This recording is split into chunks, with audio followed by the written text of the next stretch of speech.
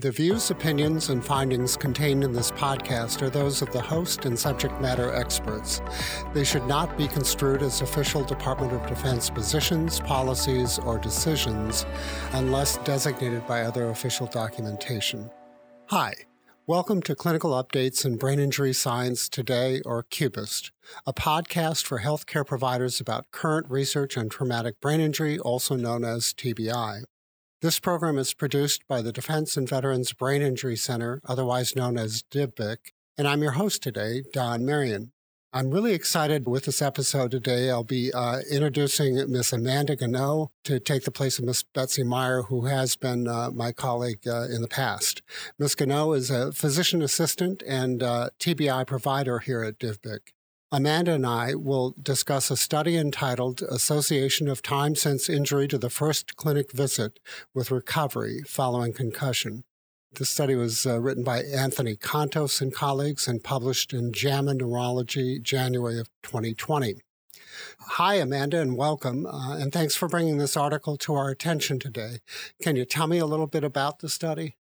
Hi, sure, Don. I wanted to discuss this article because it addresses one of the factors that may be associated with the time it takes to recover from concussion, and that's the timing of the initial clinical evaluation following the concussion.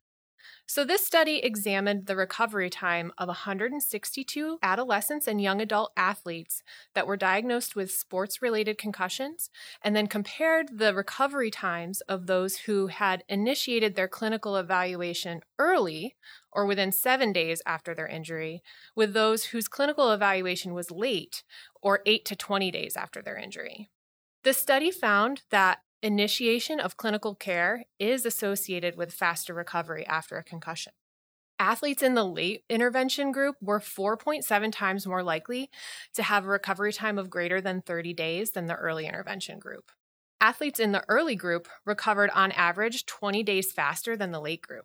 So this could be attributed to earlier initiation of active rehabilitation strategies, earlier initiation of a progressive return to activity plan, and an earlier opportunity to start structured physical therapies like vestibular therapy or vision therapy. Athletes in the late group could also have been engaging in counterproductive activities that may have impacted their recovery time due to lack of early concussion education. That certainly all makes sense, Amanda. How was the study done exactly? Yeah, so this was a retrospective cross-sectional study that was conducted in a sports medicine clinic between August 2016 and March of 2018. The participants were aged 12 to 22 years old and had a diagnosed symptomatic concussion. There were 416 patients that met the inclusion criteria. However, 254 patients were excluded because there was incomplete recovery data. Participants were also excluded if they experienced a moderate or severe traumatic brain injury, or if they had a pre-existing neurological disorder or a vestibular disorder like Meniere's disease or vertigo. The remaining 162 patients were divided into two groups: the early intervention group, which again included those patients seen within 7 days of injury, and the late intervention group, which included those patients that were seen 8 to 20 days following their injury. There were 98 participants in the early group and 64 participants in the late group. The two groups did not differ in symptom severity, cognitive, vestibular, or ocular outcomes at the time of the initial evaluation. All of the patients in the study completed the post-concussion symptom scale, or the PCSS, to evaluate symptomatology, the immediate post-concussion assessment test, or IMPACT test, to evaluate for neurocognitive performance, and the vestibular ocular motor screening, or the VOMS, to evaluate for the presence of vestibular or ocular motor symptoms. The participants could return to their sport when they were asymptomatic and also back to their pre-injury levels in their cognitive, ocular, and vestibular performance with exertion. The recovery time was calculated by subtracting the date of injury from the date of the clearance for return to full play.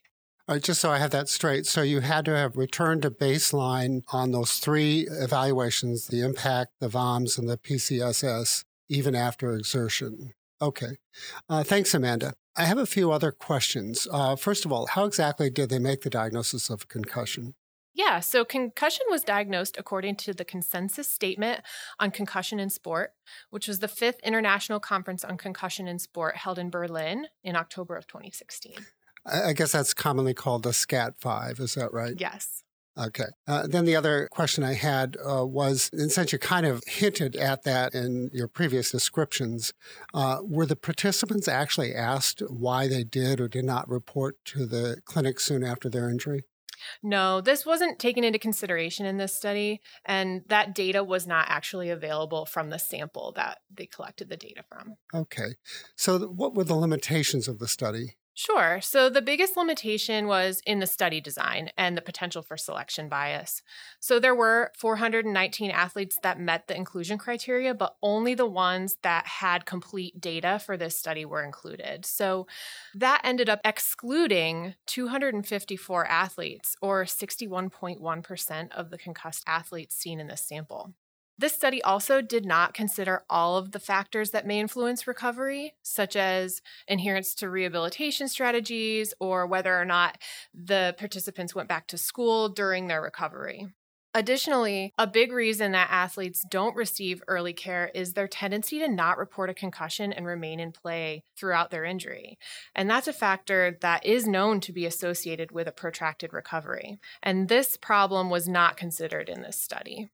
Lastly, the participants in this study were just adolescents, young adults with sports-related concussion, and that may limit the generalizability of these findings to other populations, like our military service members. That makes a lot of sense. So finally, Amanda, what were the key takeaways? What do you want providers to take away from this podcast? Yeah, so I think the most important thing that I took from this study, Don, was that despite the limitations, if a patient can be seen in the clinic sooner rather than later, they are likely to get better faster. And delays in initial medical evaluation can actually be detrimental.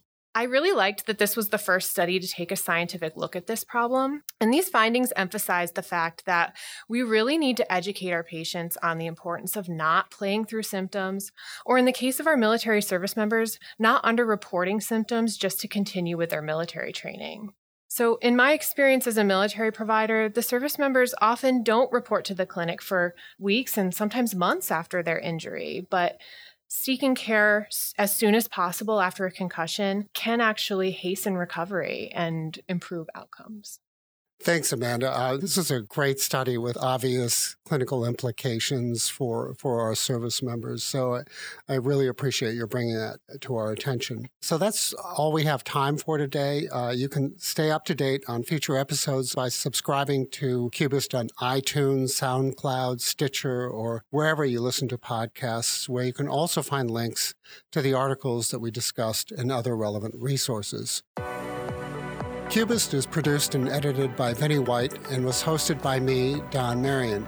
It is a product of the Defense and Veterans Brain Injury Center, led by Division Chief Captain Scott Pine, Medical Corps, United States Navy.